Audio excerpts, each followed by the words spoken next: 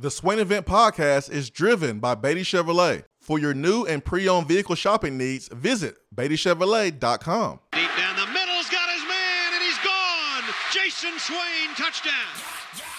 It's time for the Swain Event with your host, Jason Swain. My man.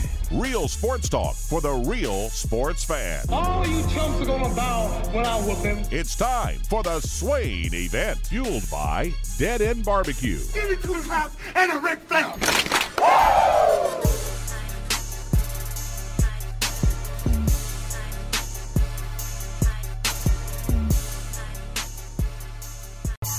Greetings, holiday greetings. How are you? I felt better. Why? Because you stopped by and saw me last night?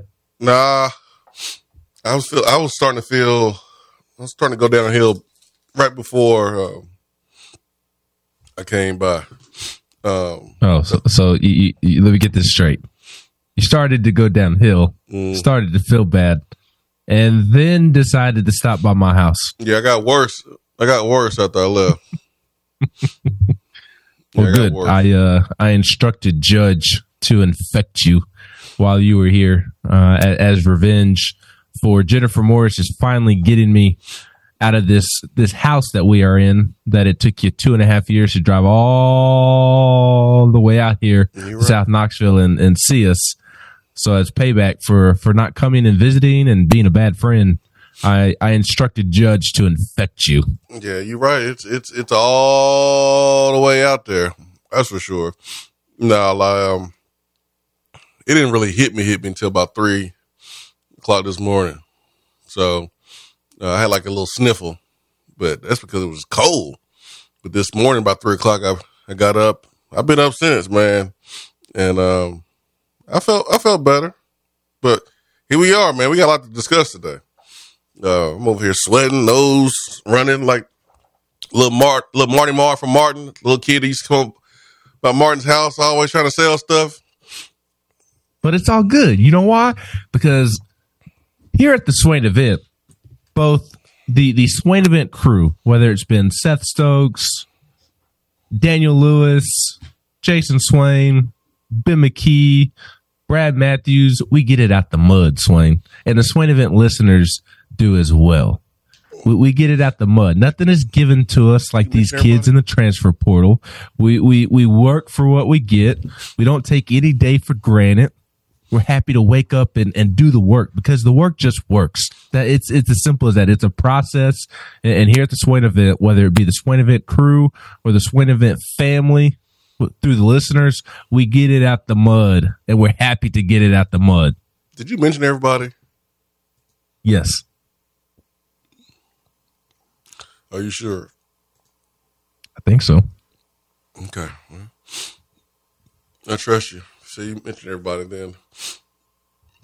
I believe you. 865-255-03. The Beatty Chevrolet text box. Right there in your free Swain Event app. You can throw us questions, comments. The conversation right now in Vol Nation is about recruiting. It ain't about basketball. Even though they had a really good game versus NC State there in the second half, Zakai Ziegler announcing that he's back with his play, 39 minutes played out of 40. Josiah Jordan James is now the most consistent player on this Tennessee basketball team. And he's playing lights out right now for Tennessee. But that's not the biggest conversation right now. The conversation is about Tennessee football recruiting. Tennessee football is the front porch of the university. We all know that. We all understand that. In order to be good at Tennessee with Tennessee football, you kind of need good players. You need good players to be good in football. And Tennessee has lost some good players. Tennessee lost players from an 8-4 team. And if you're looking to upgrade and take an extra step, do you want to be just an 8-9 win team? Is that the label that you want, or do you want to take the next step? Well, if you want to do that, then either one or two things have to happen. And honestly, we can say both. Coaching has to be better. Players have to be better. That's it. There's no secret magic formula. There's no reason to look around and I don't know. No, that's the answer. Coach better, get better players that play better.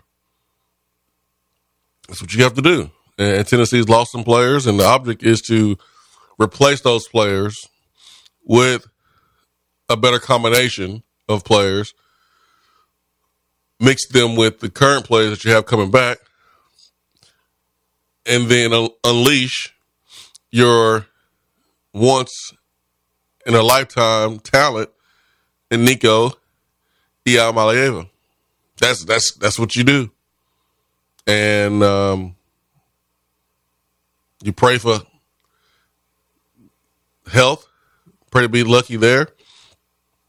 But then you go out, you coach as hard as you can, and you try to execute. But you got to get better players. And Tennessee has gotten some additions from the portal.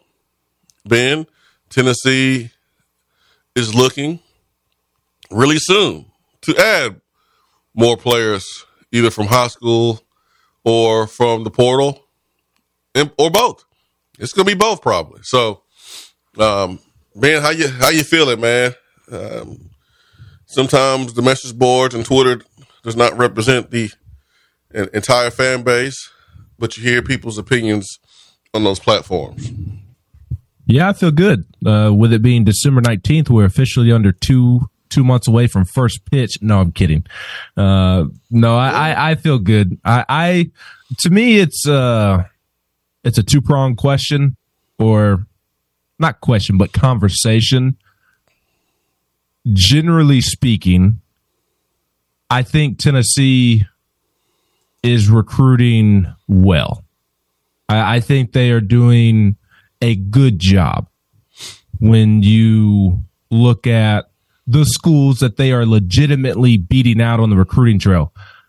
I know this sounds weird because I work for a recruiting service, but I put more stock in who Tennessee is beating out for a certain player more than I do the rankings. Not that the rankings just are completely irrelevant, because I do think, especially I'll just speak for us at 24/7 Sports, I know we put a lot of resources and a lot of time into ranking players. We're not just ranking players based off of who shows up to our camp here and there, like others have done in the past. We've talked about that for longtime Swain Event listeners. We talked about that with Trey Smith back in the day. What was he, ranked number 1 in the country by one service, and like number 4 in the state of Tennessee by another service, and that was because he did not attend their camp. So I don't want to completely dismiss the recruiting rankings. They do matter, and I think the top 2 publications right now do as well of a job as they can, but they're also not college football coaches at the end of the day. So I do put more stock in what the college coaches think of them. What schools is Tennessee legitimately beating out? There are some players there at the end of the Butch Jones era where the headline may have read, X player commits to Tennessee over Auburn, LSU, and such, but Auburn and LSU and such didn't really want that player.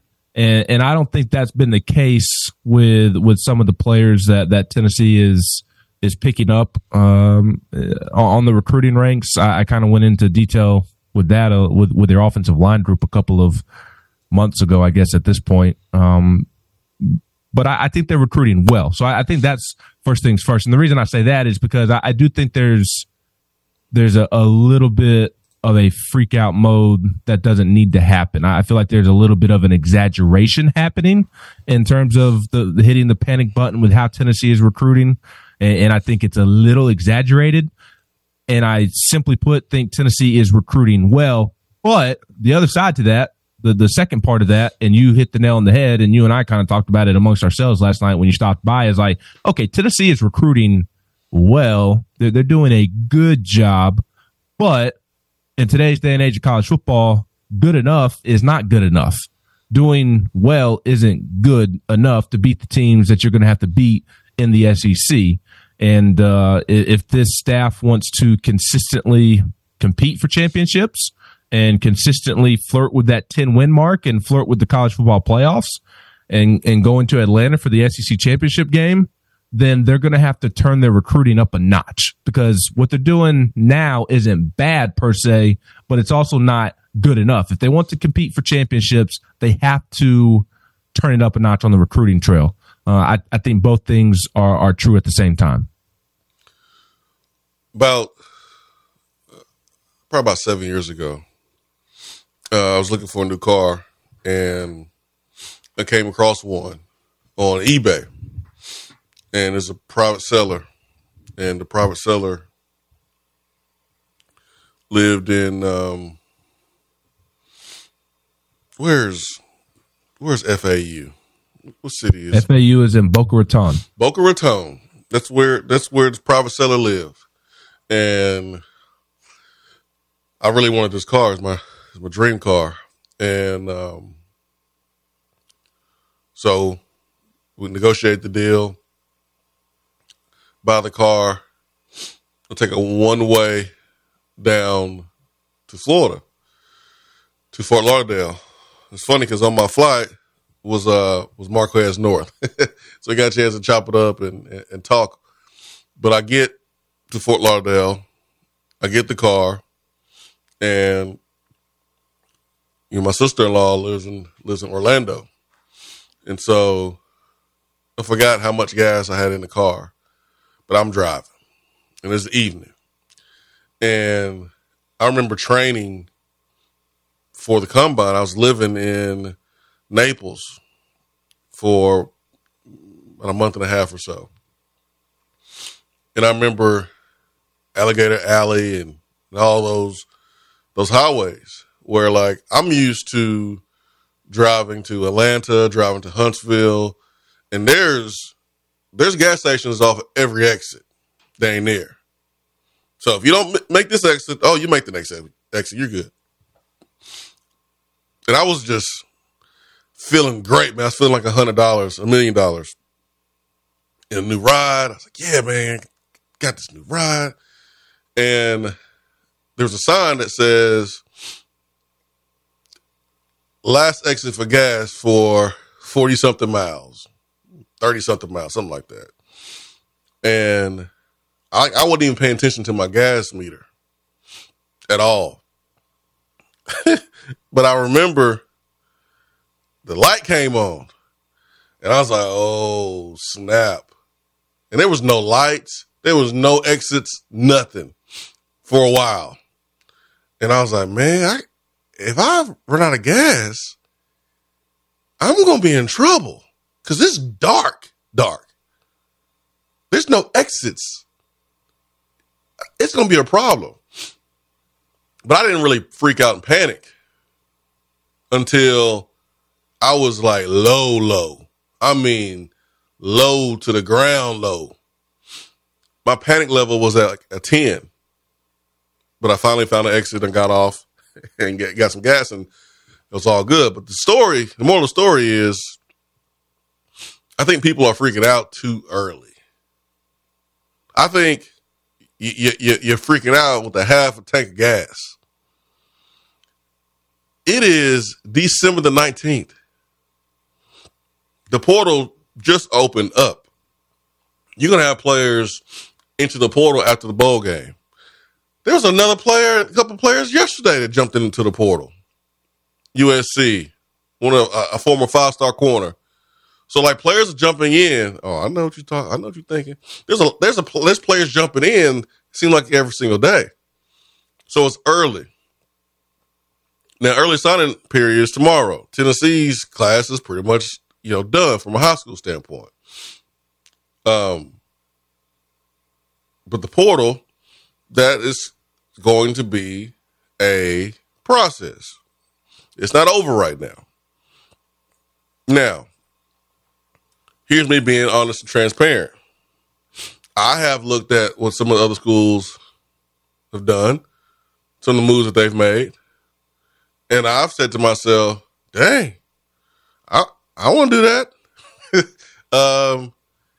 Can we do that? I know that player's good. I want good players. And the issue is, like, we don't watch all these players that hit the portal. Like, we've seen some of them. Like, some of y'all was drooling over a player just because he made plays on our defense. Like, okay, who did make plays on our defense? And that player, the same defense that everybody wants the secondary to be completely changed. Yeah, and the coordinator. They want everybody gone except for Rodney Garner and Brian Jean-Marie. So, like, that player just committed to NC State. Okay. If he was as good as, not that NC State is a bad program under Dave Dorn, but if we're talking about the UConn tight end, obviously Justin Jolly, if he was as jolly of a player as everybody made him out to be, and not that he's a bad player whatsoever, but you would think that he would have ended up elsewhere other than NC State if he was as good as Twitter or the message boards would have made him out to be. Yeah, so there's players that we have seen that we've seen make plays against us or make plays against other teams, and we say, okay, we want that player. We know he's good. We know he's an upgrade because we've seen him. There's other players that's in the portal we haven't seen before, and that our coaching staff have watched film on, and they've determined whether or not they can help. In that instance, you have to trust that they are putting their livelihoods, careers on the line by bringing in players that either is going to help them or hurt them. This staff's entering year 4 after this season. Year 4. Like, growing up, Ben, your parents will ask you, how you doing in school? How you doing in this class? And you say, oh, I'm fine. And they wouldn't know unless they called up to the school and talked to your teacher. They wouldn't know unless you brought back graded papers, things like that. Oh, did you do your homework? Yeah, I did my homework. Uh-huh. Well, I did my homework. Nowadays, they've got the, I'm sure you know this with your oldest, they've got the portal to where you can check to see if they turned in their homework or not. Yeah, now. I'm talking about then. Well, I kind of started coming up in that era, so I would get this ain't for you then. This is for some other I would listeners. get the text messages. Why did you not turn in this assignment on Tuesday? Yeah, this is for some of our other listeners that didn't grow up in that age of technology where parents could check on grades every single assignment. You would tell your parents, "Oh yeah, I did that homework. Oh yeah, I'm good." And you can do that for about 2 or 3 weeks until that mid-semester report card came home. And let's say you didn't get that. Let's say you just got the 6-week report card. You can BS. You can say, oh, everything is good. You can say, yeah, I'm doing great in that class. I'm turning in all my assignments. I'm studying hard. Cool. But one thing you can't lie about is when that report card come home. That is proof of whether you was putting in work or not. And the report card for college football teams and staffs, it's Saturdays. So we can look at the recruiting rankings and go, oh yeah, they're doing a good job here, or they're not doing a good job here, or this player's, he's overhyped, or hey man, you know how you recruiting services like to say this, man, he's really underrated. He's underrated. He's being slept on. He's a late developer. Like we can throw out all the adjectives. We can use all the words. We can do the word gymnastics like we are Olympian. Like we can do all that stuff. But here's what I know. On Saturdays, their report card is coming. And all that stuff that was talked about in the offseason about, oh, this player is good, this player is better than the rankings, or this player is just as good as the rankings, all that stuff don't even matter. All we know is this dude got beat in coverage by this dude on Saturdays. This dude blocked the hell out of this dude. This dude blew up this dude and made the play. That's the report card.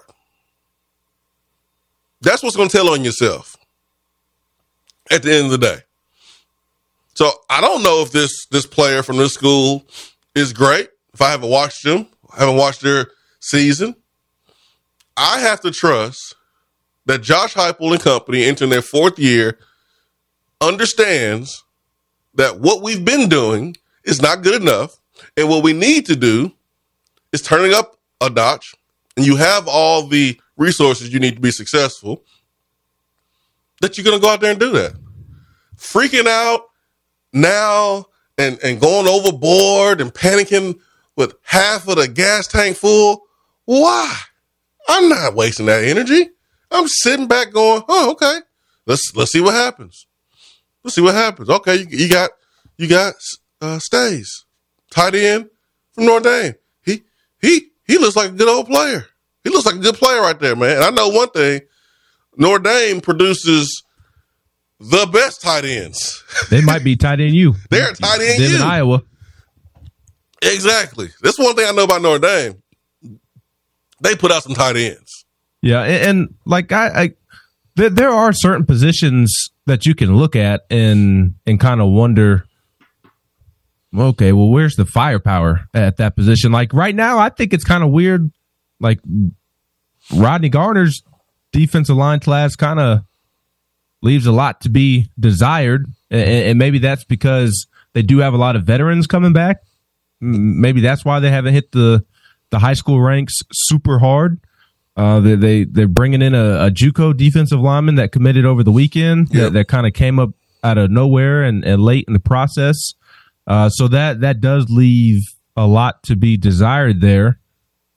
But also on the other hand, like how do you not defer to Rodney Garner? How do you not allow Rodney Garner to get the final say? Obviously, he does get the final say, but how do you not have trust in him to bring in the players that he thinks can play at this level? If we want to talk about, okay, why is Rodney Garner not bringing in the elite 5 stars of the world like he was at Auburn and at Georgia back in the day, then okay, that's a fair question. But even with some of the underrated prospects, if you want to call them that, the prospects that do not meet the qualities of the stargazers out there, like I don't understand how you would trust a ranking on a recruiting service more than Rodney Garner when Rodney Garner is one of the best defensive line coaches the SEC has ever seen. And I mean, you mentioned Holden Stays. I mean, I'm sure NIL played a big role in him getting to Tennessee, but NIL or not, like Tennessee had to fend off Georgia for his services. He decided not to visit Georgia and commit to Tennessee. And look, I'm sure part of that was NIL and seeing a wide open starting spot at Tennessee and playing in the SEC, still closer to home. And Georgia has Oscar Delp, but they also have Carson Beck coming back. And I know Tennessee will have Nico, but Carson Beck's going to be whether he should be or not, he's going to be a Heisman favorite in the preseason, a contender to win the Heisman. So, like, that's a nice recruiting win, is my point. That's one win. That's not enough. You know that. No, but that's not the only example. There are other examples. Like there's a young man, Jamond Gordon, the Oregon State corner. Tennessee seems to be in a really good spot for him. And he's probably going to announce in the next day or so. And if he does pick Tennessee, that's a freshman corner who played really well at Oregon State in a league that had several top quarterbacks this past season, played on a good football team, played well as a true freshman, has 3 years of experience remaining, is from the state of Texas, just kind of fell through the crack in the state of Texas coming out of high school, and Texas A&M legitimately want him. And Tennessee is in a really, really good spot, in my opinion. So that would be a huge recruiting win to land that talented of a corner with that many years remaining, not a 1 year test with him or a 1 year go at it. 1 year rental is the word that I was looking for. Like, he's somebody that's going to be in your program for multiple years. He's from the state of Texas, and he could be picking Tennessee over the in-state schools who one of them is about to play for a national championship, and the other one just hired a defensive-minded head coach and is kind of the new flavor of the month with Mike Elko. And we all know about A&M's NIL resources. So, like, to diminish and say that Tennessee isn't recruiting well, I just think is an over-exaggeration. Are they recruiting at the level of Alabama, Georgia, LSU? No. That's a separate conversation. But to act like Tennessee's not doing anything on the recruiting trail, I think is completely misguided. I actually think that they're doing good work on the recruiting trail. I don't think people feel that way, Ben. I don't think people feel like they're not doing well. I think people understand that it's not good enough. And it's not good enough right now. Right. But they're not understanding that this is a marathon. Like, the portal doesn't close tomorrow. Like, the portal has different times when it's going to be open. There's going to be more guys hit the portal after the season. There's going to be more guys hit the portal after spring. And so it's not even 2024 yet. Like, we're a couple days away from 2024. What I want to encourage people to do is to just slow play your conclusions a little bit. Like, don't come to a conclusion before the year 2023 is completed. Like, it's obvious that Tennessee is taking their time. Like, I saw some tweet that I was involved in. It says something like Tennessee's NIL trying to imply like they're not doing anything. Guys, we got money, okay? We have an NIL that it's not the problem. The NIL at Tennessee is not the problem, okay? This staff is obviously taking their time, and they're not going to overpay for guys with football character issues with only 1 year. They're just not going to do it. They're not going to risk the culture. And I don't blame them, because this football program in the last 12 months hasn't had the leadership that it needs to have. If they did, they wouldn't have went 8-4. So you got to be careful about the type of players you bring into your program. Simple and point blank.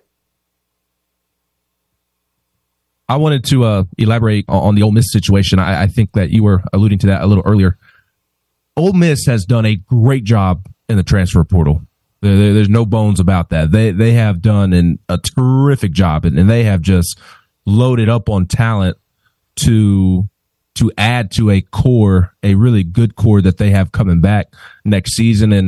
And Ole Miss, well, it's weird now because the West is going away, but if the West still existed, I mean, I feel like they would have been legit contenders in the West, and they are going to be one of the better teams in the SEC. Now, I believe Lane Kiffin beats Alabama and beats Georgia to win a championship when I see it, but they have done a great job of stockpiling talent through the portal. But to your point, and I feel like this is where you were going earlier, all the talent that they have brought in, at least most of it, the big names, they still have question marks next to their names. The Juice Wells, the Walter Nolans, the Princely kid from Florida, and some other guys that they brought in. They're not sure things. And like, I think Ole Miss is going to be really good next year, but they're putting a lot of question marks together on that roster, and there are no guarantees that it just clicks like everybody is just automatically assuming because Lane Kiffin is self-proclaimed portal king and this and that. So he is. I know that they're kind of the hot thing and the flashy thing, and Colorado is right now as well. And I'm not saying that Tennessee shouldn't desire those top end talents in the portal, but from a roster construction standpoint, Swain, I don't want to have to do what Ole Miss is doing and what Colorado is doing, and on a much smaller scale, what Vanderbilt is doing, reloading it. its roster with a bunch of guys through the portal, and Vanderbilt's actually picked up some nice commitments in the portal, but still not on the level of an Ole Miss or Colorado. That to me is not a winning recipe for a championship. I still firmly believe that to win a championship, you have to the foundation of your roster, the majority of your roster has to be built through the high school ranks, and then you fill in here and there on a year-to-year basis based off of what you need each offseason through the portal. That's how you properly use the portal. And so, like, Ole Miss should be really good next year, but there's no guarantee that all these pieces that have question marks are just going to automatically click like a lot of people are thinking that they're going to. 865-255-03. I'm with you, man. I'm with you. 865-255-03. We'll go to the Beatty Chevrolet text box. When we come back, stay with us.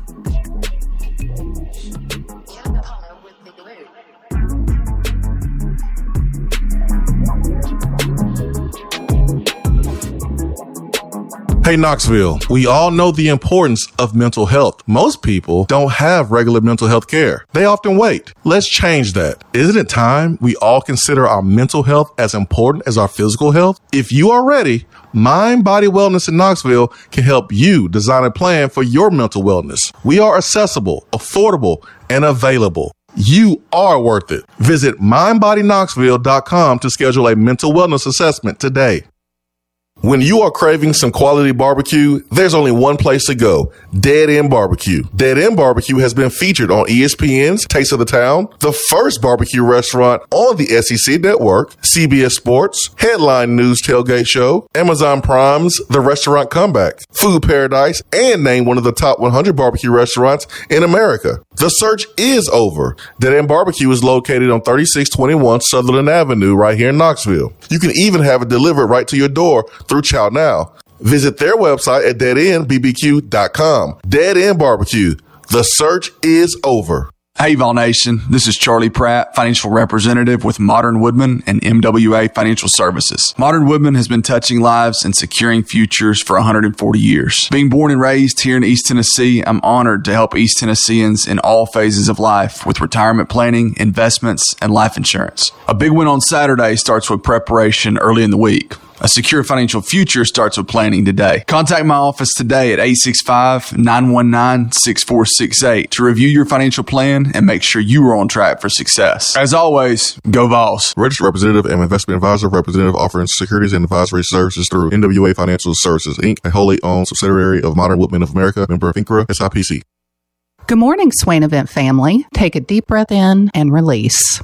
We're all back together in the AM and life is good. If you have real estate needs, just give me a call, Jennifer Morris, at 865-257-7897 or email me at jennifermorris865@gmail.com. And go Vols.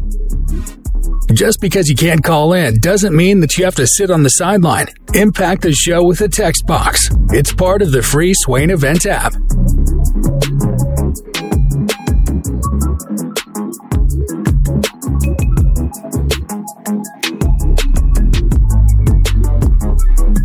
Swain Event, SwainEvent.com, fueled by Dead End Barbecue, top 100 barbecue restaurant in America. Big thanks to everyone joining us on this fine Tuesday. Let's get to the phones this morning. Let's bring in Turkey Man. All right, Turkey Man, it's all you. Good morning. Good morning. First of all, I wish both of you guys a Merry Christmas and hope you and your family doing well in the holiday time and season. But I was thinking, Swain and Ben, how times has changed. In the morning, we'd be rolling in at Dead End Barbecue at 4 daylight. And we'd all be getting our seats. We'd be looking at TV. We'd be figuring out what the recruits are going to, what we're going to get, what we ain't going to get. But that's different. I miss it, Turkey Man, for multiple reasons. Those signing day events at Dead End, some of my favorite Swain Event memories. It just absolutely. It was yesterday. Seemed like it was just yesterday. In fact, some of these, because of COVID, some of these players that we're speaking of, we probably got in on the tail end of their them coming, recruiting at coming in as a freshman. But I'm looking at Florida. I know we're talking Tennessee, but we're talking NLL. You talked about two coaches. You talked about Lane Kiffin, and you also talked about Neon Sanders. If either one of those decided that they would go to Florida with this what's going on now, how much damage would they do in the state of Florida?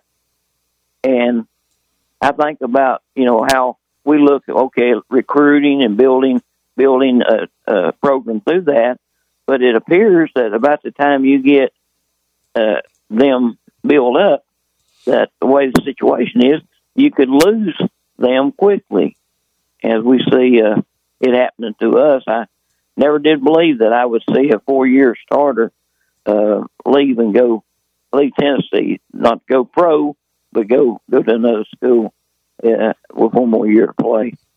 And it's things that old man like me is having a hard time with, but I'm going to get off and listen to you guys. But what would you think Lane Kiffin or Deion Sanders would do at Florida under the situation going on right now?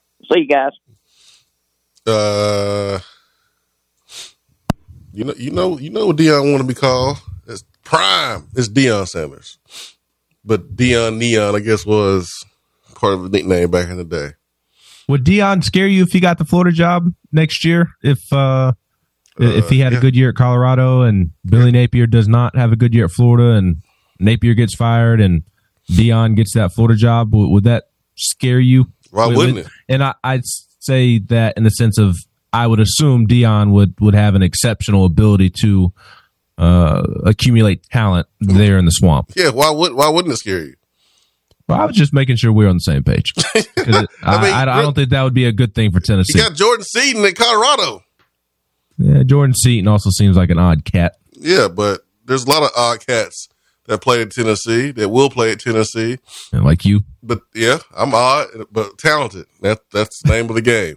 You gotta get a bunch of dudes on one team with different personalities and play together and play to win. So I'll give it to you. You were no Robert Meacham or Brett Smith, but you did have your great moments for sure. That's right. I appreciate it. You're welcome. I'm not gonna take it as a dig. I take it as a compliment. You know I'm messing with you. Y'all three, y'all were my. I tell you all the time. It's funny. You all were my favorite players. Just I don't know. The receiver position has always been my favorite position in football. I don't really know why, but so when I was a kid and playing NCAA football, I always loved throwing to number 3 and number 1 and number 9. And I was Kevin Simon and I did the NFL report with John Wilkerson on 99.1 a couple of weeks ago, and I was telling him that, and for silly kid reasons. Like, as a kid, I loved Kevin Simon and Gerard Mayo and Kevin Burnett and Rico McCoy because at one point or another during their career, they wore single digits. And I thought as a kid, linebackers that big, rocking single digits, I thought that was the coolest thing ever as a kid. So it was funny to do radio with K. Simon, who I got to meet for the first time in person, and great dude. What a goober. You're a goober. What a goober. You like players just because they got single digits. We know that you grew up obsessing over David Pollock and DJ Stokely or whatever his name is. I'm blanking on DJ Shockley. You love Desmond Howard at Michigan, striking the Heisman pose, and cool. Charles Woodson. That's why you considered Michigan out of high school. Yeah, Michigan's cool. Yeah. Big Michigan fan. I'll be rooting for him this college football playoff. You've always loved John Harbaugh or Jim Harbaugh, whichever one he is. I love them both. Yeah, love them both. I do not love them both. Oh, man. Listen, I'm gonna hit this text box up, man. We got some good stuff here. All right, enough goober being. Nilla Mafia has diagnosed me with a bunch of stuff I ain't never heard of before. I'm about to block Brian Hunsucker from the text box after his most recent message. Chip Payne says, Swain, you better get you some tussin. Oh, I already took a little shot to the head about 3 a.m. this morning. I guess it ain't worked. No, I feel a bit better. I do. Hunsucker says today Tennessee will get a player. And then soon after, another player. Tomorrow they'll get another player. Magically become a better player overnight because 247 ranks him a 4-star now. And don't be surprised if we flip the Kentucky tight end. I don't know, man. I think old Jordan Dingle's going back to Kentucky. I think that's... No, he's not referencing Jordan Dingle. He's talking about somebody else? He's talking about a high school kid from Ohio, if I'm not mistaken. What about the kid from California that's committing tomorrow? I think Cole Harrison.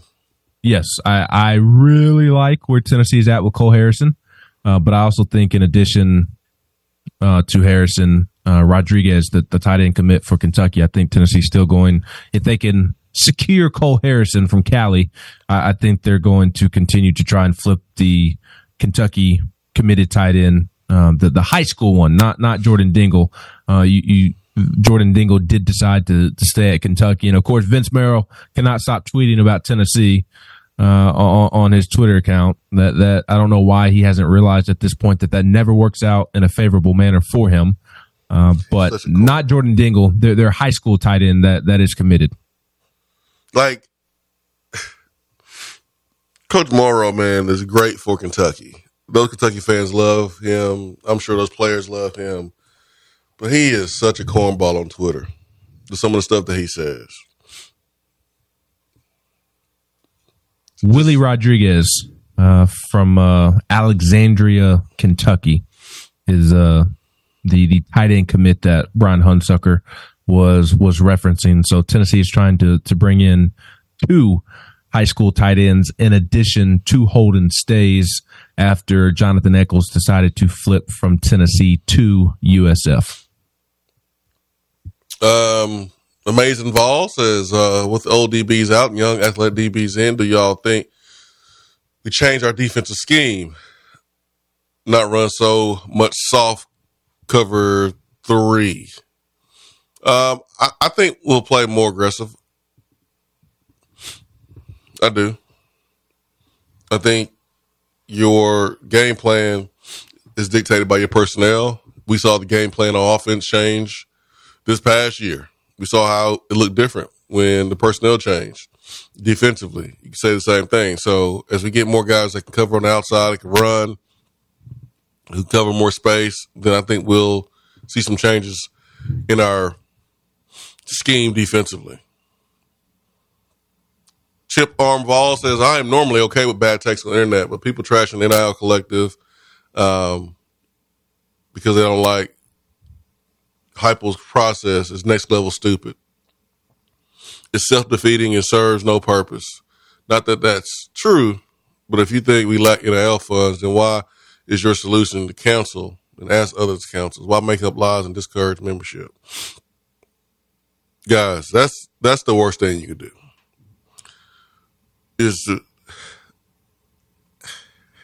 We haven't finished the 2023 season.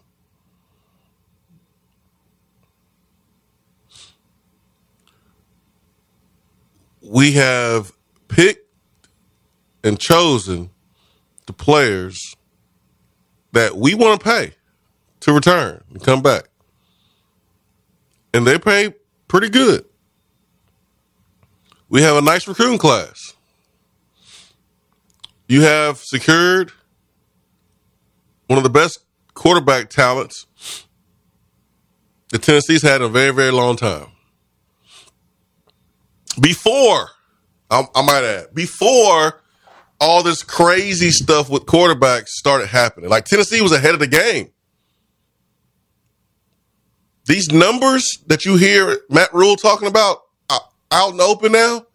Tennessee secured Nico before all that.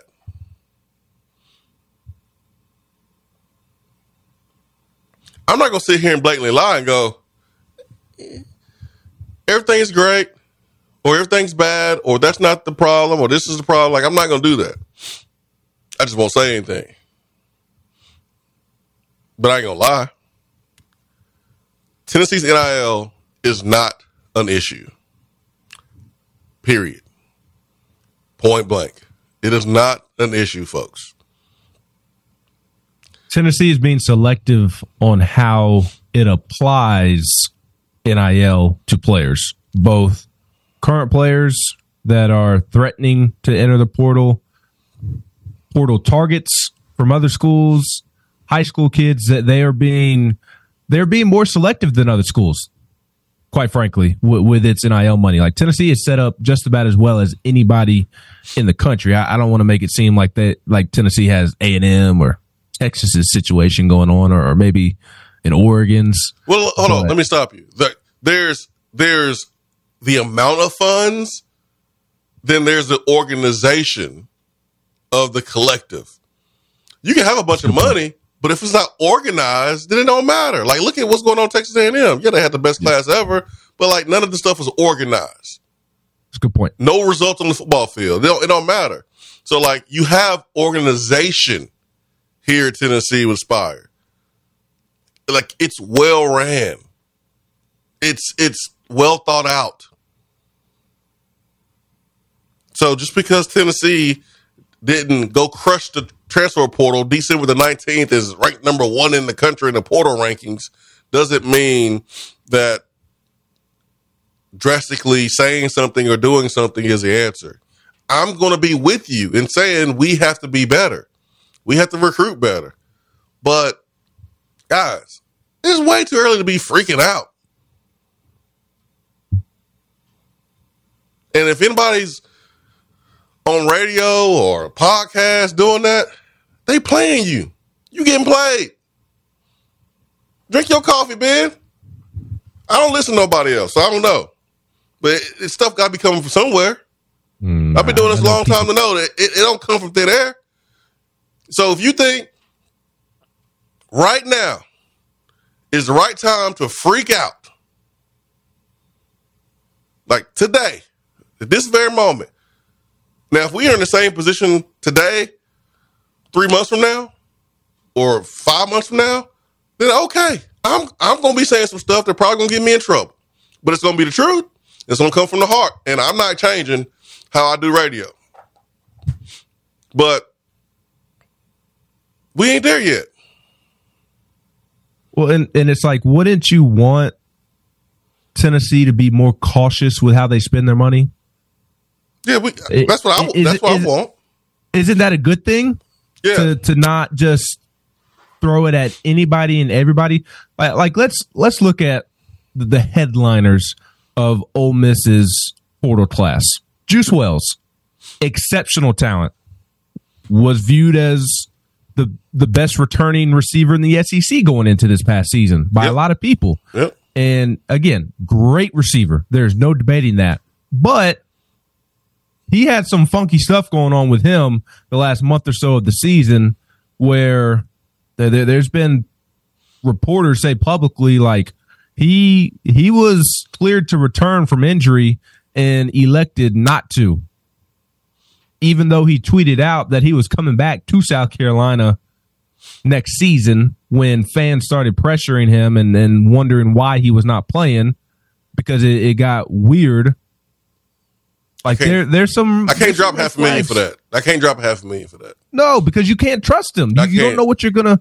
Yeah, he's an exceptional receiver talent, but you don't know if he's going to be available each and every game. I can't drop $500,000 for that, man. So there's the receiver. And then if Tennessee turns around and lands the Tulane receiver, who is wanted by a lot of people, how's that not a good thing or a smart way to invest NIL money? To me, that seems like a great way to invest NIL money. They're not getting a scrub from Tulane if they are able to land him. They're getting a very talented receiver from Tulane who should not be at Tulane. There's a difference there. And then look, on the defensive side of the ball, Walter Nolan, Him and this staff don't get along. I know that price. I know that price tag.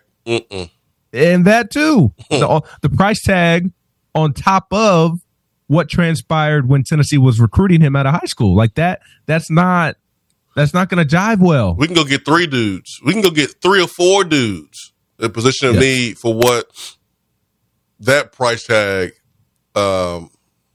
allegedly is. I'm good on that. And then the Princely guy from Florida, and I say Princely guy because I don't know how to pronounce his last name. the edge rusher that Leo position, I believe that he plays. Remember how Kentucky ran it down Florida's throat? Well, not even that, Ben. They ran it right at him. He's a nice, talented player who's going to get drafted, but he's not a guarantee. Tyler Barron is a very talented football player, and he has a chance to play at the next level for a long time if he can prove to be consistent. And I do think he was more consistent this past season, but Tyler threatened to leave for 3 straight off seasons for NIL purposes. You did not know what you were going to get from Tyler week in, week out. Rodney Garner was speaking publicly about how in the past Tyler was a me player, did not care what was going on with Tennessee. He only cared about himself. Rodney Garner spoke publicly about that multiple times. Yep. Like, Tyler is a good football player. That is a loss for Tennessee. He was Tennessee's best defensive lineman this season, and I'm excluding James Pierce and the edge rushers. To me, that's kind of a different position. Just traditional defensive line play, he was the most consistent. So, like, I'm not saying that he's not a good player, but to just spend freely on somebody that you don't really know for sure what you're going to get week in and week out like that's risky. That's not a smart investment. Tamarion McDonald, I think Tamarion McDonald is a nice SEC football player. Yep. But he's not. I don't think he's a difference maker. So I think Tennessee is being very cautious. I think they are being very logical with how they spend it. I think they're not just trying to give it to anybody and everybody because it's a cash grab in the portal. And maybe at times they're being a little too cautious. But I would rather them be too cautious than reckless, which I think some of these schools are being reckless because they have to be reckless at a place like Ole Miss. They have to be reckless at a place like Colorado and some other schools as well. You mentioned the edge rusher from Florida. And Ole Miss is paying for a need there from someone they didn't coach and develop. We have an edge rusher that we are paying to keep him, for him to stay, who is going to be entering his 3rd season under his current position coach. That's value. That's a lot of value. So I think Ole Miss has done a good job in the portal. Have they done a better job than us? On the surface, yes. But we don't have the same needs. We don't have the same needs. We don't have the same collective. We don't have the same game plan. And guess when we'll know what game plans worked and which ones didn't work? Guess when we'll know that? Saturday's next fall. Exactly. It ain't today, Ben. It ain't today. Mm-mm. It ain't after the bowl game. It ain't signing day. It ain't signing day in February. On Saturdays, when I'm standing there and I'm like, damn. This was a loss in recruiting. Like, I remember Heupel's first season. And I'm watching the Tennessee-Georgia game on TV. And this was when Tennessee, at the time, scored more points on Georgia than anybody else that season, except for Alabama in the SEC championship game. But I remember when Georgia took their running back and put him in motion to the outside, to the numbers, and it was man-to-man because our linebacker went with that player. And that player was James Cook. The player that was guarding him from our team was Solon Page. And I remember James Cook running a damn go route. And Stetson Bennett just dropped that ball over the shoulder. Had like 2-3 yard separation. That ain't Solon Page's fault. He was beat at birth. James Cook, damn 5-star coming out of high school. Look what he's doing now. The same thing that he did to Solon Page, he did to the Dallas Cowboys. And the week before against the Kansas City Chiefs, he ran a seam for a touchdown. So when I'm watching the games on Saturday, I know who won and lost the recruiting. I'm not freaking out about recruiting today. I can't do it. I don't see how you do it. I don't see how some of y'all do it. Like, how do you put yourself on this emotional roller coaster December the 10th about the portal? Yeah, and I think we talked about this last week. I think I mentioned this last week, but in today's day and age of the portal, guys are coming and going all off season long. And I mean, Tennessee's picked up players practically up until a couple of weeks before fall camp. So, I mean, we'll have a much better idea towards the end of spring practice or towards the beginning of that mini term there at the end of May.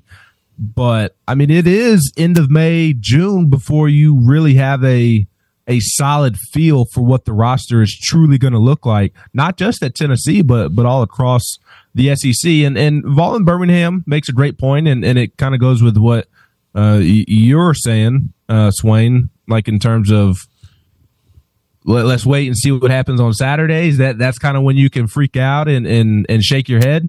Vaughn Birmingham says, I'm glad they're being cautious, and I hope this doesn't happen. But if they go out and drop an egg this season, the noise will be very loud. And that's absolutely correct. And at that point, it will be fair for the noise to be loud. And granted, we'll have the advantage of hindsight at that point.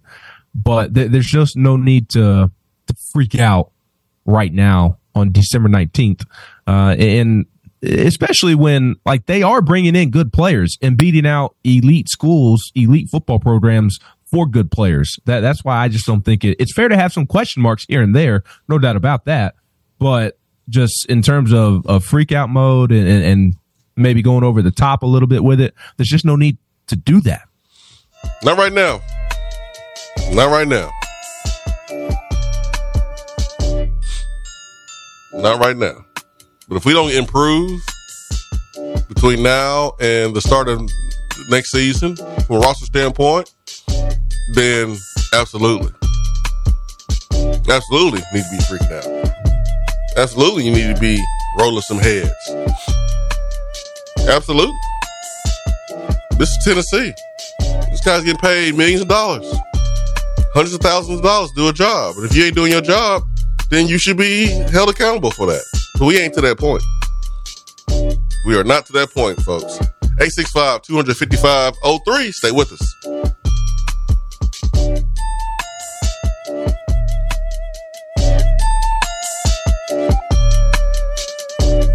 What's up, Swain Event family? It's great to be on board. This is Taylor Hawkins with Modern Woodman Fraternal Financial, and I have one question for you. When was the last time you have slowed down and evaluated your financial situation? Just like the Vols, a great game plan leads to victory. Let us help you achieve your financial goals with a custom-made game plan. No matter what stage of life you're in, protecting your family and hard-earned money is important. So let one of our local and trusted financial professionals secure your future by visiting one of our 10 branch offices across Tennessee, or give us a call locally at 865-312-5638. And remember, go Vols. Registered representative and investment advisor, representative offering securities and advisory services through NWA Financial Services, Inc., a wholly owned subsidiary of Modern Woodmen of America, member of FINCRA, SIPC.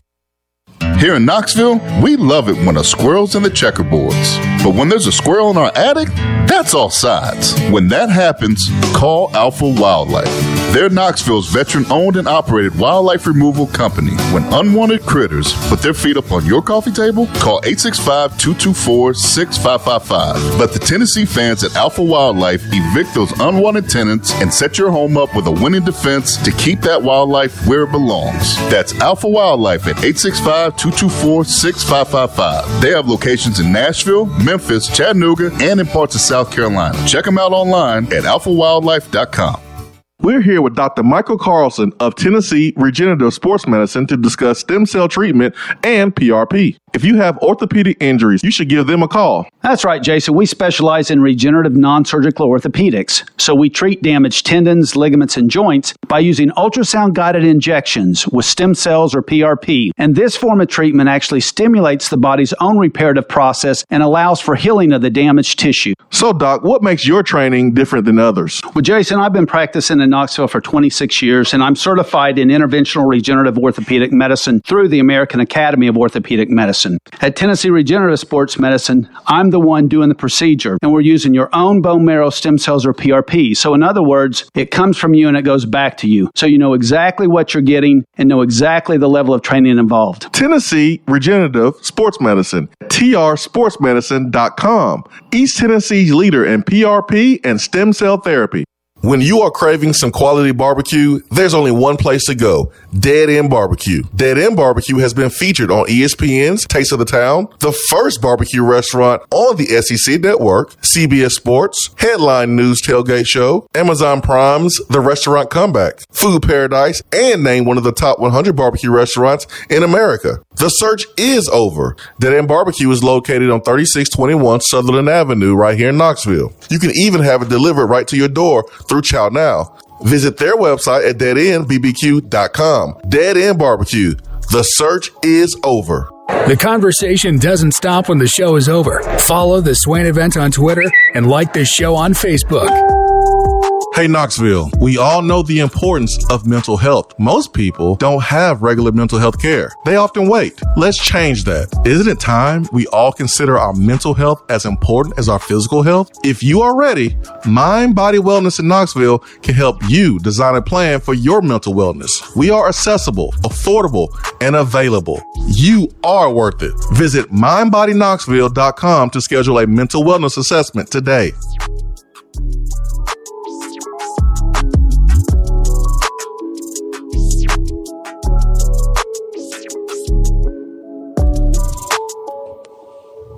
All right, welcome back.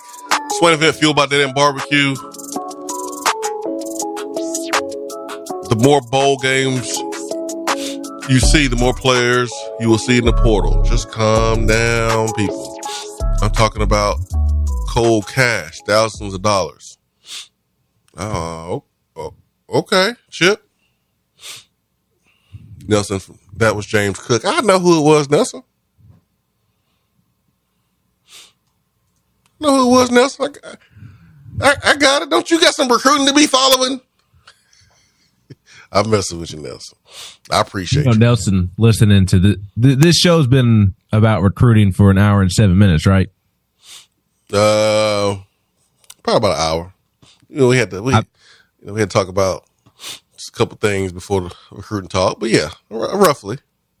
I bet Nelson has been listening the hour with his pants off. Oh man, let's hope not. That'd be kind of weird. The first Noel says Lane Kiffin is spending money like he won't be at Ole Miss in 2025. He's that other coach that might get that Florida job. I mean, the reason why he made the right decision, which is to stay at Ole Miss, is because the college football playoff is expanding. If we had the college football playoff in the last 3 years, Ole Miss would have been in there the last two. I mean, 2 out of the last 3. So you lose 2 games, you got a pretty good chance to get to the college football playoff. So that's going to be awesome for whoever gets in, be one of the 12. But if you are losing in the first round over and over and over, especially if you're Tennessee, I mean, you're going to have fans that are going to be justifiably upset about that and want to get over that hump. At some point we can't keep going back and referring to, remember the Pruitt years. Okay. That was 8 years ago. Okay, we passed that now. We don't have to keep accepting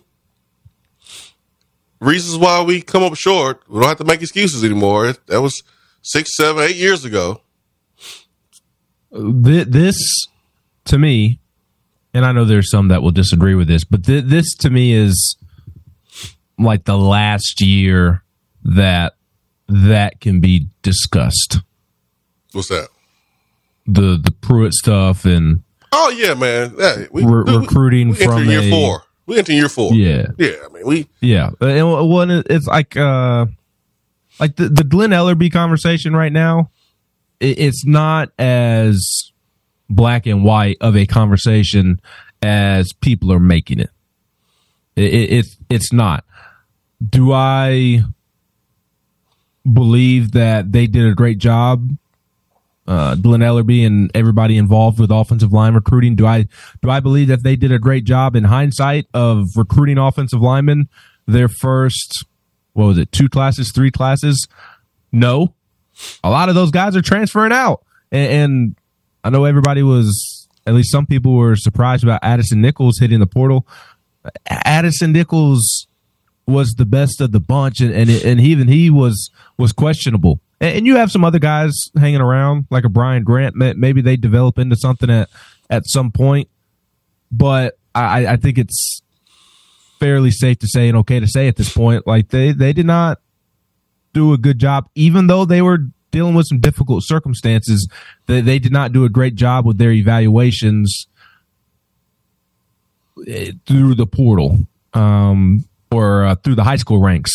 And I kind of hesitate to say that because from a developmental standpoint, like I think Glenn Ellerby does a solid job at developing players. I mean, even some of the veterans that are coming back, like he's done a good job with those veterans throughout their career. And obviously something development didn't play out right with the guys that were brought in. But I kind of look at those as more of missed high school evaluations than a developmental issue. Like once they have gotten to campus. Still his responsibility. What's that? I say it's still his responsibility. Yes. It's part of his responsibility as a coach. It's part of the job. Eval. Yes, and I'm not trying to give him a pass for that. Yeah. Yes, absolutely. I'm not at all giving him a pass for that. But like that is absolutely correct. And like again, Tennessee is going to go into a season where the depth is a huge question mark and probably going to be an issue. And if you get some guys banged up like you did this past season, like offensive line play is going to be inconsistent and not good enough. Like that's going to be a fact this year, and that is not okay. Simple as that. Mm-hmm. But on the other side of the Glenn Ellerby conversation, and this is why I don't think it's just simply black and white, like, oh, he's doing a terrible job, Josh Heupel needs to fire him, move on, get a different offensive line coach. I'm sorry, but I don't look at this offensive line class that is being brought in right now. I've said it a million times, so I won't go super in depth on it. I don't see how you can look at the current offensive line class coming in and say Glenn Ellerby did not do a good job there. No, not with this class. Correct. So, like, yes, in the meantime, it's going to be frustrating this upcoming season, I would assume, with the lack of depth, because even though this class will technically be on campus, they'll still be freshmen. I don't have an expectation for them to be ready to contribute from day one. Maybe they'll be able to, but like looking ahead to next season, like these are talented enough guys to where they should be able to contribute as redshirt freshmen and sophomores. So I just don't, again, I don't think it's just black and white. Oh, Glenn Ellerby is doing a terrible job. I think he actually did, and whoever else is involved in offensive line recruiting, I think he did a good job this class. Now he's got to develop them once they get to campus. Oh, man, that sneeze hurt. All right, I'm going to the phones. 865-255-03. No, I agree with you, man. I agree with you. Good morning. Hey, good morning. Hey, guys, love the show as always. Ben, Swain, I want to give a shout out to the basketball team. I tell you what, watching these last two games, Illinois and NC State, just great to see them. It seems like they're hitting their stride. One of the knocks that you hear sometimes on our coaching is that the current coaching staff is that they tend to peak a little too early.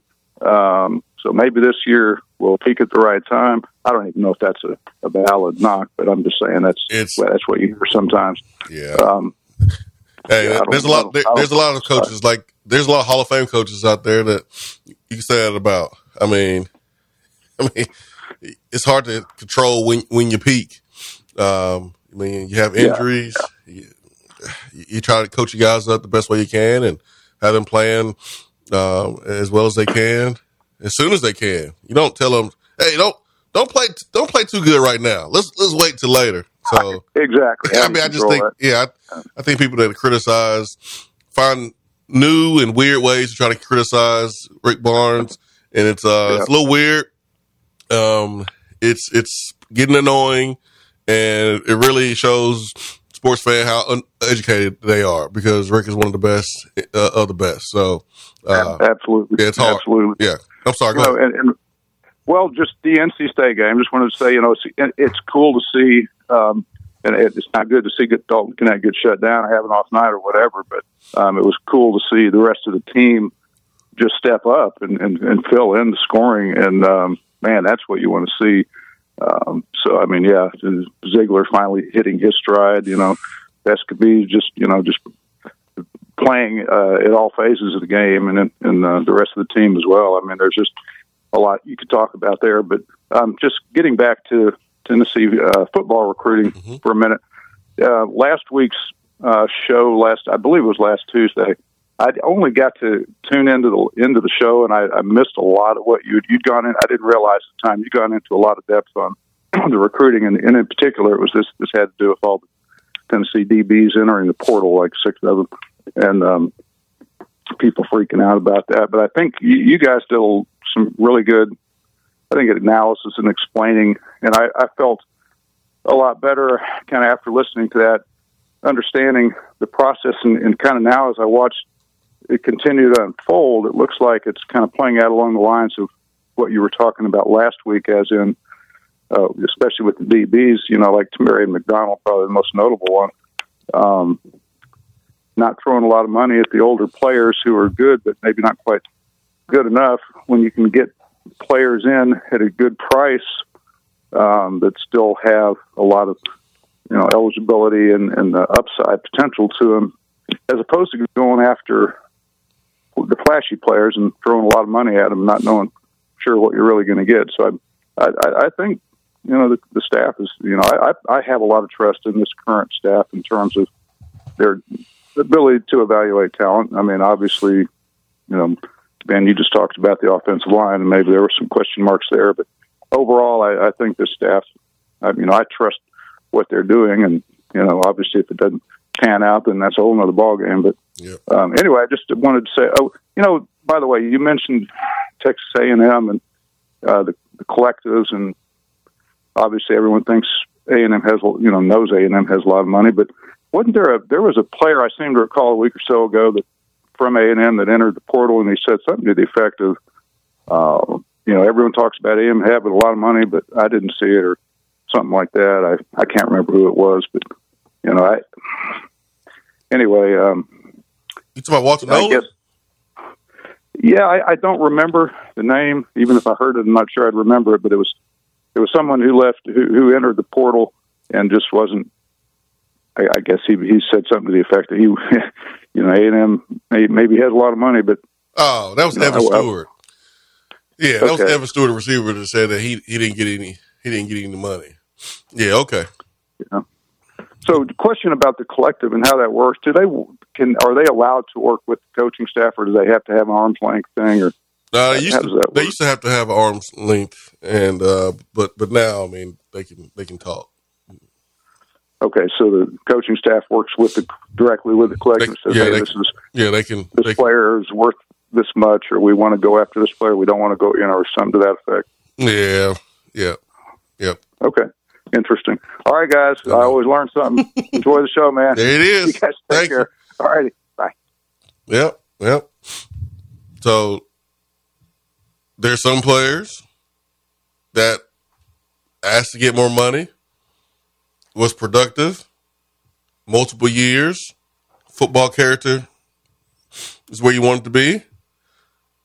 And Tennessee said, okay. Those others where football character was good, the number didn't match the production. Tennessee said, we can't do that. If you want to go to the portal and see if you can get that somewhere else, hey, man, that's cool. Players did that, went somewhere else. That's what happened. It's what's going to continue to happen here. It's going to happen other places. As simple as that. Yeah, the question, simply put, I think to put a bow on our topic today, our conversation, the question around Tennessee football is not, is it good right now? Because they are good right now. The question is, how can it get from good to great? That is the question and the overlying thought of this conversation and of this show. How can they go from good? They're doing a good job right now, but at a place like Tennessee, good job is not good enough. This is not Kentucky football. This is not South Carolina football. This is not Missouri football. How can Tennessee take the next step to be great? Yeah, because it can. There's resources to take the next step. And so, like, if we were at Missouri or South Carolina, then what's the point of getting all upset? Like, I don't know how people do what we're doing at South Carolina and in Missouri. Like, y'all really think? Huh? They lost a Vanderbilt quarterback to LSU, and then there's another tweet from apparently a big radio show there in the state about losing the Vanderbilt receiver that you and I joked about when he entered the portal. Apparently, he's potentially going to Boston College because Boston College has supposedly offered a better NIL deal than South Carolina. Boston College, if that's true. Yeah, like I understand doing this type of show and doing radio at South Carolina, Missouri, and Mississippi State and Vanderbilt, whatever. That's fine, but like you sitting here talking about going to the next step and winning double-digit games and going to the playoff consistently. That's not what you're gonna do. You don't have the resources to do that. Until that changes, then okay, you can crap in one hand and wish in another. But like Tennessee and LSU and Florida and Alabama and Auburn, like these are places that have the resources to build a national championship team. And so these are fair conversations to have amongst the fan base. These are fair conversations to have here. And if you are a coach on the staff, why would you don't want the conversation to be any different. You want high expectations because you want people to show up to the game because they're passionate. You want people to participate in the collective because they're passionate. Like you can't really have anything successful in life unless you are passionate about it. You can't be passive. You have to be passionate. You have to be active mentally and emotionally and physically. You have to be active. You have to engage. Now, I got one eyebrow raise looking at our recruiting right now, but I'm not over here freaking out. Because I don't want to seem like I'm looking down on people who have these emotions about recruiting and not saying I don't understand. Because I do understand. I understand because your level of disappointment is usually connected to your level of expectation, which is connected to your level of information that you have. And if you don't know, and you have these high expectations, and they're not being met December 19th, then you're probably going to be freaking out like crazy right now. But that's why you listen to a show like this. So now your information level hopefully has elevated, so that way your expectation can be at the right place. So you won't have high level of disappointment December 19th, 20th, okay? That's why we have the conversation. One, I guess if you were at South Carolina, you wouldn't have to stress about the women's basketball program. No, they good. They ain't good. They good over there. What you mean they're not good? They're great. Yeah, they're great. I'll be honest, they probably ain't getting paid the amount of money they deserve. They're the best program on campus. I'd be surprised if any player on that team getting paid what Juice Wells got last year. Whoop.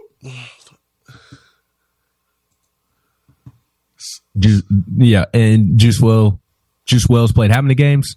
Not a lot. Chip Payne says, I don't think it's important to get a lineman out of the portal versus getting one out of high school.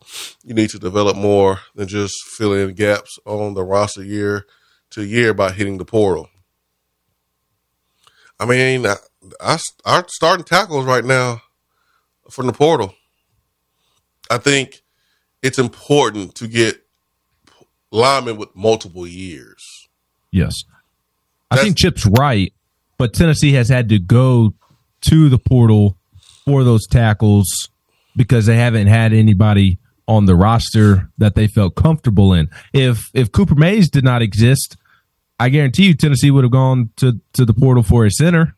Maybe Ollie Lane would have been the guy, but I bet you Tennessee would have tried to get a center. Done.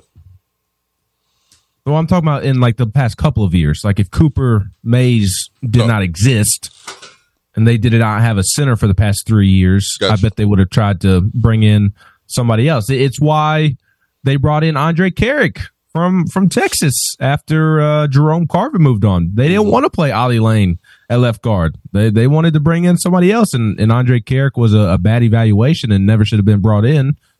But, I mean, that's why I think that they need to Chip Payne's point, like, you don't need a tackle because Mincy and Campbell decided to come back. Another tackle would be nice for depth purposes, but you don't need a tackle.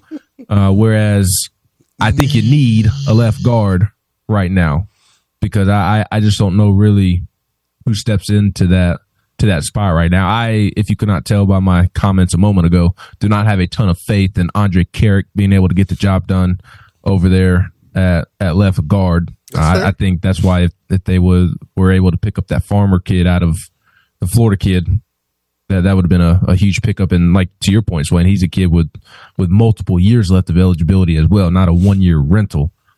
So to Chip Payne's point, I think he's correct. You want to develop those offensive linemen through the high school ranks.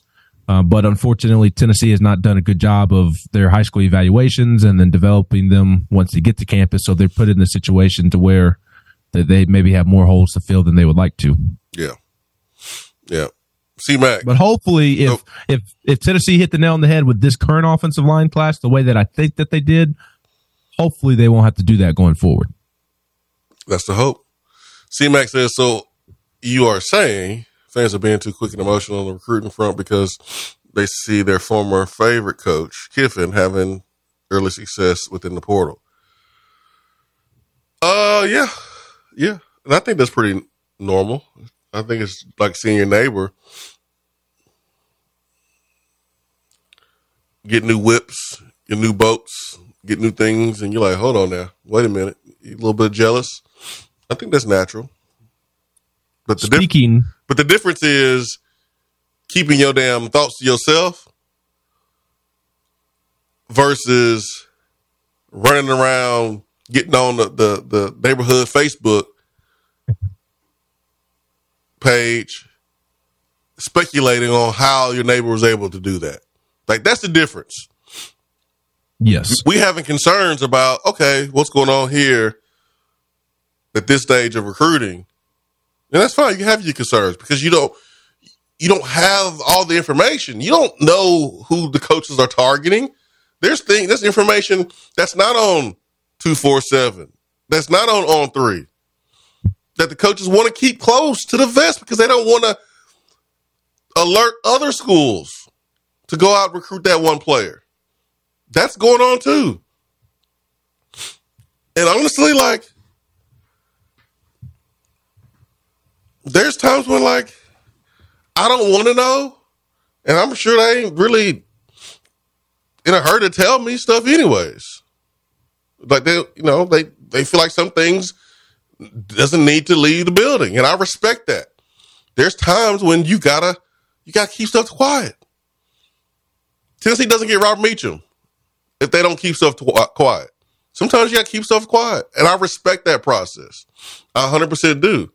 And so we, as insiders, have to be careful with being judgmental towards fans that don't know. They're not supposed to know. But you try to educate them in a respectful way without looking down on them and pointing your finger. And, like, that's not what we doing today. That's not what we're doing today.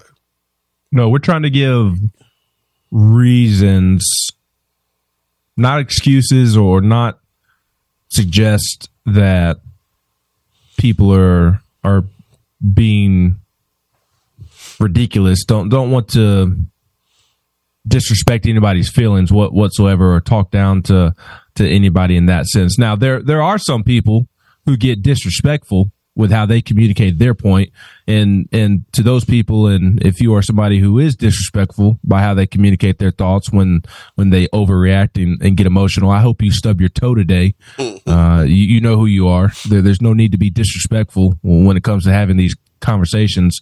But to reiterate what Swain said, not at all trying to talk down to anybody or come off as knowing more or whatsoever. Just trying to.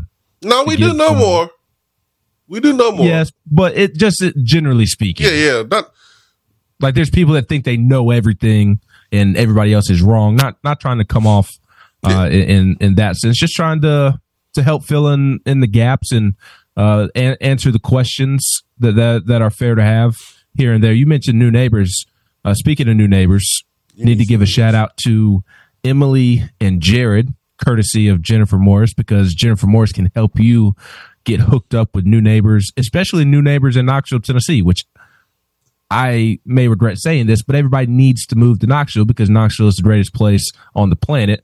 Now, we are getting a little busy around here, getting a little tight. Roads getting a little busy, so maybe not everybody move at once.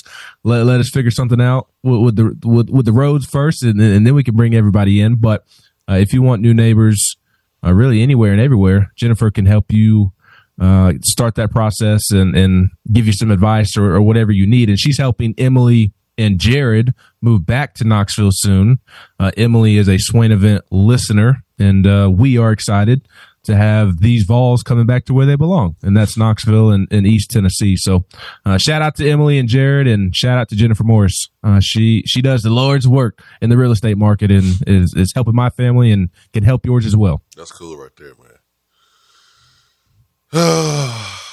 I got the realest text ever. LOL. This recruiting conversation is wash, rinse, repeat year after year. People have short memories. Yep. We do it every year. I feel like we've had it like 5-10 times in the last couple of months. Yeah. Listen, man. I feel like we have it at least once a month, this conversation, or something along these lines. Man, that's why, like, I empathize with some of the people who are freaking out, because I've had my eyebrows raised. Like, yo, what we doing? Huh? What? But I have to stop myself and go, all right, man, it's a sprint. There's a plan. There's a plan in place. Like, And I know that you can't put the toothpaste back in the tube. What if this staff goes and adds players in the portal in 2 months, and then those players go on and they are excellent replacements, and Tennessee is flowing and going next year? We can't put back what we said. So I would rather wait. And when we play Florida, that game will be won based on recruiting, in my opinion. That's how I'm looking at it. And if we getting dudes butt kicked, our guys getting our butt kicked, that's going to reflect on the coaches and their recruiting efforts. And it's not going to be good enough. And then Heupel's going to have to make a decision about who stays, who needs to go, who needs to be replaced. Yep. That's what's going to come down to. We've seen this before. We know how this rolls. We know how this stuff works. So this ain't Central Florida where you can get us a bunch of guys that maybe transfer from bigger school, or some of the bigger schools said no to, but you can bring them to your squad, and the competition is not all that great. You may face 1 or 2 tough opponents, and you're going to have a good season. Nah, man. You got to beat out the big schools here in the SEC. You don't get the big schools leftovers. You got to beat out the big schools. And then when you get them, then you have to develop them. And then you have to maintain your locker room and your culture. And then you have to coach and have great X's and O's and great in-game adjustment plan. Like, all of these things you have to win and be consistent, in this conference. And if you don't do that, it's going to show itself, just like the report card. Before we get out of here, real quick, can we mention DJ Burns, former Tennessee big man, former post player, who is now at NC State, saying last week that we bully bullies too. No, bro. And then Rick Barnes saying on post-game radio after Tennessee beat NC State on Saturday night in San Antonio, we knew they were going to really try to play through DJ Burns, but we also felt like if we could get the tempo we wanted, that maybe he might struggle to end the game. Oh, man, Rick Barnes called him fat. You know why I know that? Because I'm fat. Facts. Me too. That's what Rick Barnes said, man. You fat, you not in shape, and we gonna make you huff and puff. That's what Rick Barnes said. See, Rick said, he must I remember what your issue was in Knoxville. Rick should have said it. He should have just went on and said it. I mean, Rick kept it real with us when he said that, he didn't go to UCLA because Tennessee paid more money. He should have kept it real with DJ Burns. Hey, man, he fat. He out of shape. Well, I'm surprised DJ said we bully bullies too. And he also went on to say, paraphrasing, we'll see who gets bullied more on Saturday night. He said that after NC State beat UT Martin last week in their final game before Tennessee. And I can assure you that clip of DJ Burns speaking to the media about we bully bullies too, that was shown to Tennessee, shown to the players before they hit the court for warm-ups on Saturday night. Now Burns was balling now. He did play well. He was doing his thing now. He was doing his thing in the second half. He did, but there are also times where you can tell he was winded. He thinks he's Zach Randolph, but even Zach Randolph was in good shape. Yeah, I can see that, man. He is a out of shape Zebo. Yeah, that's what he is. Yeah, if he could get in shape, he would absolutely have a chance to play at the next level. Yeah, he's smooth, man. I like DJ Burns' game. He's real smooth. Yeah, you can see why Rick wanted him and was so high on him when he was redshirting here. He never got in shape. I'm glad you brought up Zebo. I'm glad you reminded me. Boy, I'm so glad. Because I almost forgot. I know John Morant's back. He'll be back today, right? Yep, tonight. First game back. Okay, thanks for the details. Seemed like you was counting down. I was. Have you seen the Grizzlies are awful this year? Oh yeah. And part of that's I mean, I know where you're going with this, but I mean, your Grizzlies at home, December the 15th. You playing the Houston Rockets. Mm-hmm. The guy that you threw all under the bus. Yep. Dillon Brooks. Threw under the bus. I don't know. Nobody took more shots last year than Dillon Brooks and made less. Nobody took more shots in the NBA last year and made less than Dillon Brooks. That is a statistic. Listen, the reason why I feel like your Grizzlies threw Dillon Brooks under the bus because all y'all was talking about climbing up the chimney, talking about you want that smoke. Everybody was talking trash. Everybody. Bane, Morant, everybody talks. Okay? Yes. All right? But Dillon Brooks, when he said, I'm not going to respect the GOAT or King James until he gives me 40, and then he did it, like they just made Dillon Brooks seem like he was the only one that was talking trash. And that's not cool. Why he got kicked to the curb. I know that's not why he got kicked to the curb. That pushed it over the top. Okay.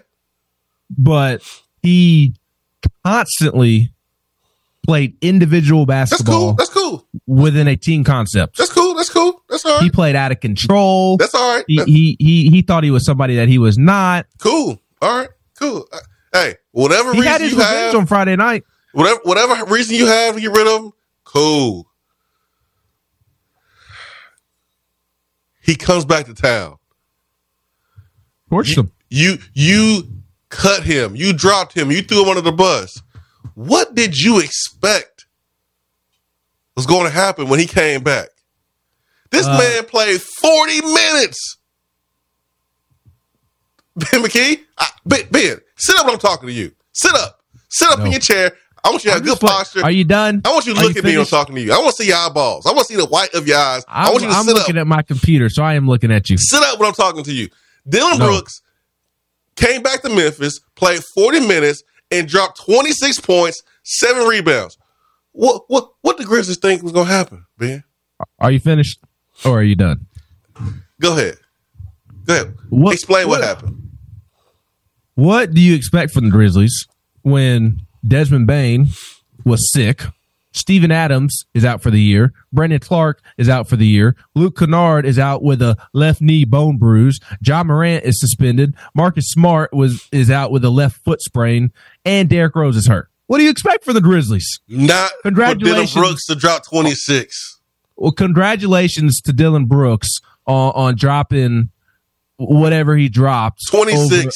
You heard me. Bunch of over some wing players that aren't NBA players. Congratulations, Dillon, on hitting the biggest shot of your life. Tell 20 shots. He shot. Tell me the biggest shot of Dillon Brooks' life. Outside of Oregon, the biggest shot that Dillon Brooks ever hit in a Grizzlies uniform. I don't know. Tell me the biggest shot that Dillon Brooks ever hit inside of FedEx Forum. I don't know. It was the one on Friday night. That's the biggest shot that he's ever hit in FedEx Forum. It's the one on Friday night, and he wasn't in a Memphis jersey. The Grizzlies were right for moving on from Dillon Brooks. He was an awful teammate in terms of his playing style there in Memphis. They needed to move on. He played. He did not play within himself. And now I think where you can actually legitimately question and criticize the Grizzlies is Dillon Brooks. Give him credit. I did not think he would do this. He has gone to the Rockets, and he is playing within himself, and he is doing exactly what Grizzlies fans wanted for the last several years, which was, now I know he jacked up a lot of shots on Friday night in his get-back game, his revenge game against the Grizzlies. Shots. Yes, that's a lot. But he hasn't been taking that many. He's been playing his role to a T for the Rockets and helping that young core that they have come along and just playing, not that he's only a role player, but he's playing within himself. He's not jacking up a ton of shots like he was doing with the Grizzlies. And so I think it's a little weird that Ime Udoka has been able to get Dillon Brooks to play within himself and play within a team concept when Taylor Jenkins and the Grizzlies were not able to do that the last couple of years. I think that is a fair question to ask. Now, my thought would be that, okay, well, when Dillon Brooks first got to the Grizzlies, that's when Mike Conley and Marc Gasol were on the way out the door, and Dillon Brooks was, for a season or so, the best offensive choice that the Grizzlies had, and I think that gave him a false mindset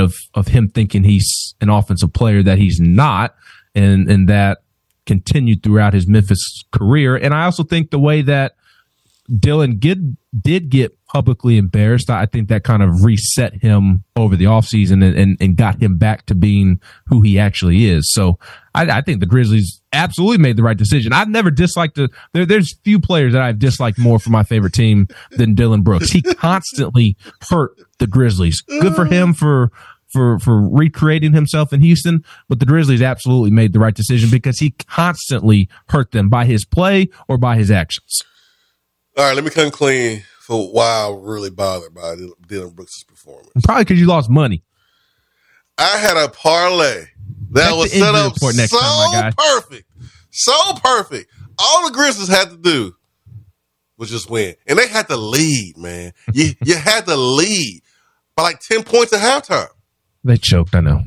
That's why I'm really bothered. Thankfully, I did not watch the game since I was in San Antonio. My wife and I actually went over and watched the Lakers and Spurs play. Lakers and Spurs play Who cares at the same time. We got to watch LeBron and Wemby. That was cool to see in person. Although the Spurs basically beat the Lakers down, it's still cool to see LeBron, one of the greatest athletes of all time, play in person. And it's pretty funny to see Wemby at 7'4" in person. That is one lanky dude right there. I'm not even jealous about that. I don't even care about you seeing LeBron. Well, I know. I'm just saying. I'm jealous that you went to have some Texas brisket. Buddy. All right, man. That's enough. All right. That is our time for today. But before we go, right now, special deals going on at Hiller Plumbing, Heating, Cooling, and Electrical. Hiller's donating $50 in toys to Toys for Tots with every purchase of a tankless water heater. Also, giving away $250 Visa gift card with each unit. You can get a $500 Visa gift card when you buy select new HVAC systems or any whole home generator. These purchases also come with great financing options with low monthly payments. These deals are only available until the end of the year, so make sure that if you're looking for an HVAC unit, tankless water heater, it's time to make those buys in your life. Then you do it right now with Hiller. Go to the website, happyhiller.com. You know what, Ben? Doing the show with you, man, I feel a little bit better. I'm good. I'm glad. I feel a little bit better. I need some more testing. Now, I had that effect on people. You just tell John Morant that he need to be on his Grizzly. Like J. Cole said, next time I put Grizzlies part of parlay, they better come through. Well, maybe next time you should check the injury report before you. I didn't need to check the injury report. I saw Dillon Brooks returning to Memphis. I thought we would see a little bit more grit and grind, but we didn't. Well, maybe you should put it on Dillon Brooks, knowing that Dillon Brooks is going back to Memphis. As Brian Hunsucker says, sorry us Grizz fans got tired of all the bad volume shots and the nut shots to the opponents. There you go, Brian Hunsucker. Hit the nail on the head. And now I got to get out of here because I got to go record a commitment podcast with Ryan Callahan. Oh! Nelson's pants are off. His shirt's off. He's butt naked running around the neighborhood. He's butt naked. Ben, let the cat out the bag. Eyeball emojis. Who committing, Ben? No, I'm just joking. We'll find out. People. We'll find out when we find out, right? Correct. We'll find out when we find out. 865-255-03 is our number here to the Swain Event. Appreciate the time today, Ben McKee. Go record your commitment video, and we'll be talking about it here in a couple days or in a couple of hours. For Ben McKee, GoFoss 247, I'm Jason Swain. Live here at Low T Center Studio. Peace and love. We are out.